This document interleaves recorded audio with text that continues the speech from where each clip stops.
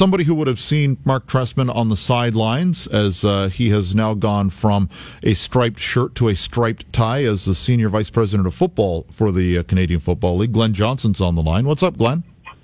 Hey, how you doing, Hoagie? Very well, thank you. What was Trestman like on the sideline to you as a head official? Incredibly respectful, incredibly thoughtful. I really enjoyed working with him when he was out there. And, he's still very much the same. When he came back to the league, we spent a fair bit of time with him, just updating him on some of the changes that have happened while he was away, and very engaged. And that's the thing about him. He's such a hard worker all the time, but very respectful. I've got a lot of time for Mark. It's funny, the one time I've seen him lose, he's lost it a couple of times at camp, very briefly, mind you, but it's for guys wasting time. You can tell it's a pet peeve that just drives him insane. Oh, yeah. Did he ever snap? Did he ever get really angry with you or one of your cohorts when he was coaching? Because we haven't seen it yet here in Toronto. No. I think one time he said to me, "Gosh darn it!" Really rock solid. And it's funny you say that because again, I'll say, when we went to visit with his club and talk about some of the rule changes and things this year, and with his entire players, it was very much, let's start on time, let's finish on time. We've got more things to get done today, and he's certainly first class. Well, let's get into one of the rule changes, and you kind of piqued the interest there because a fairly significant change implemented by the Canadian Football League. Oddly enough, in the middle of a season or a third of the way into the season. Can you go over what happened and why did it happen? Yeah, I guess the story starts about 4 years ago when, we were the first league to bring in judgment calls, penalty calls, to be reviewable as part of instant replay. And going even further back, when instant replay was brought in, it was really brought in to fix obvious, indisputable errors, that may have an effect or an outcome on a game. So, we brought in defensive pass interference 4 years ago. We did that alone for 2 years. Felt we were in a pretty good spot, being relatively consistent with it. And then 2 years ago, we added 7 more penalty types. And these are penalty types of big plays. So it was all the stuff around passing, roughing the passer, roughing the kicker, no yards, illegal blocks on kick plays. Those big plays that could be game-changing. And we added those to be reviewable.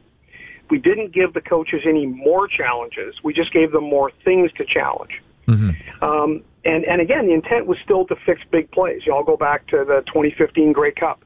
Had we not had an opportunity with about 4 minutes left in the game, to fix an obviously incorrect call, Grey Cup may have ended up on the other team's in the other team's locker room. So the system's really evolved.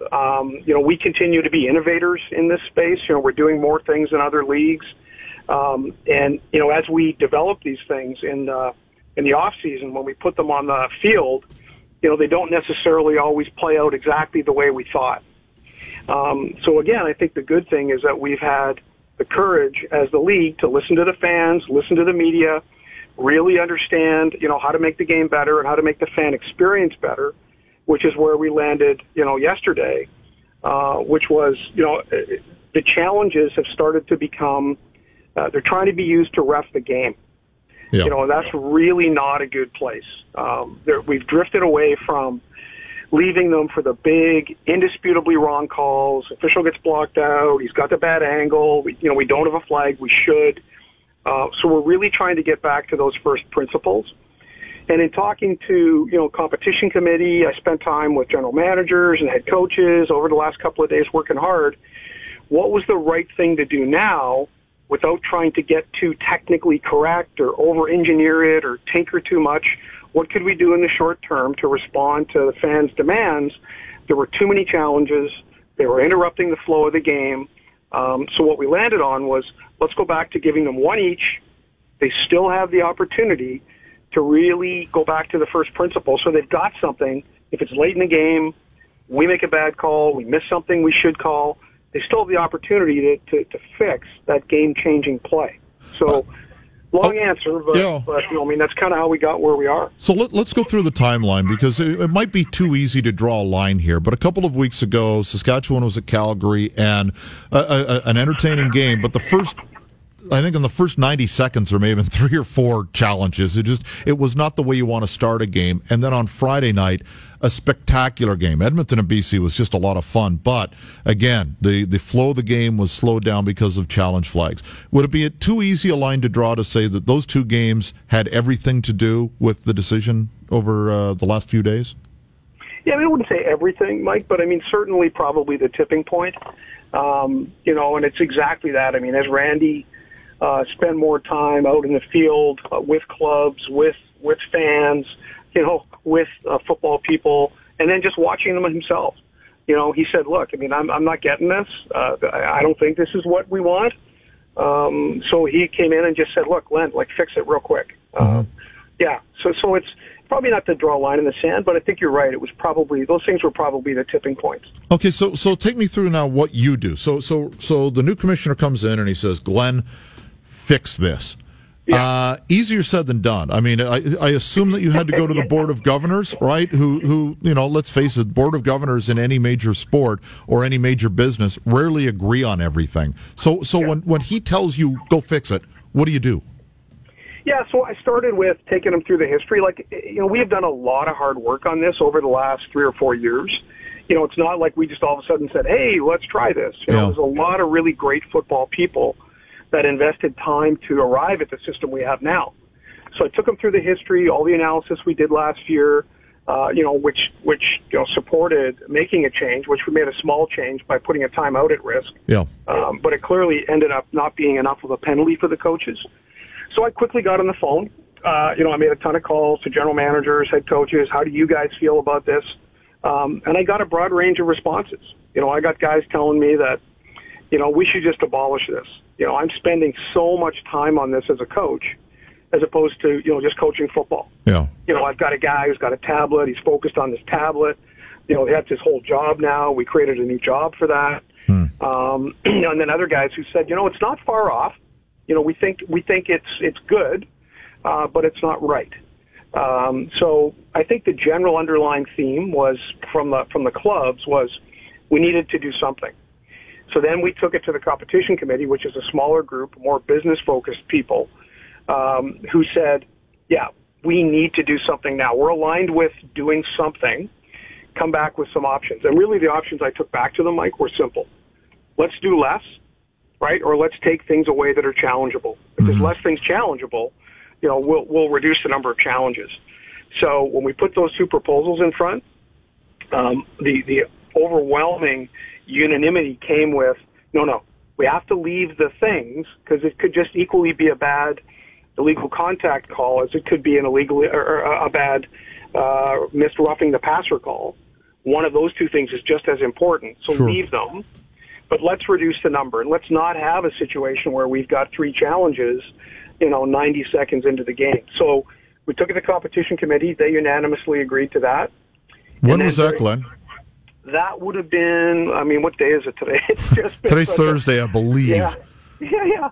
So would have been Tuesday afternoon, probably by about 5 o'clock on Tuesday. Mm-hmm.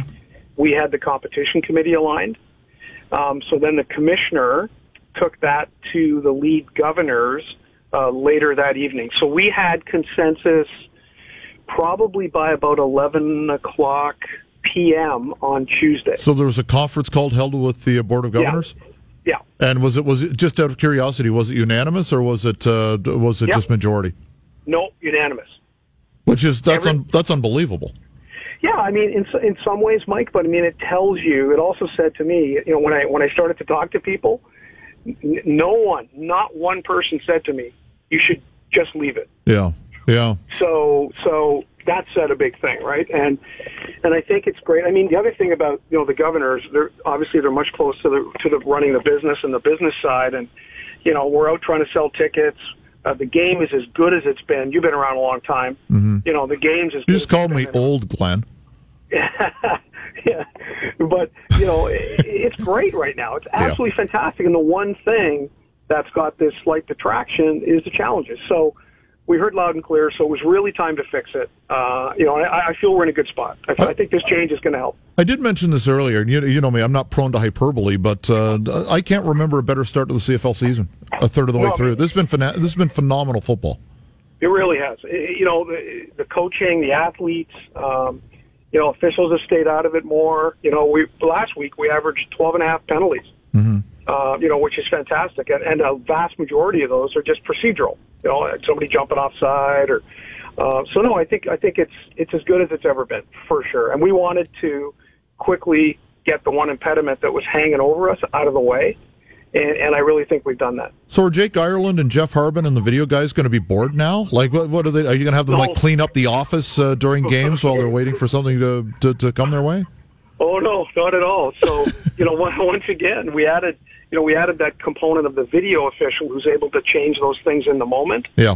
You know, fix a bad offside flag, get the spot right, make sure we've got the right number on fouls. So it's still busy in there, but you know, and again, maybe at the end of the year we have to look at, you know, how we deliver the whole replay official concept anyway, right? So sure. Who knows what we're going to do there, but yeah, in the meantime, though, they're still working hard. Awesome. They always are. Thank you for doing this. And you know what, this interview, but from fan and media perspective, thanks for doing what you guys did as a league. I mean, it was distracting, and you tried to clean it up last year, and I thought it was a good first step, and this one had to be done. So congratulations on doing it when you did. Well, thanks a lot, Mike. Appreciate it. Be well. See you tonight. Thank you, Glenn. Take care. Glenn Johnson joining us, the CFL's Senior VP of Football.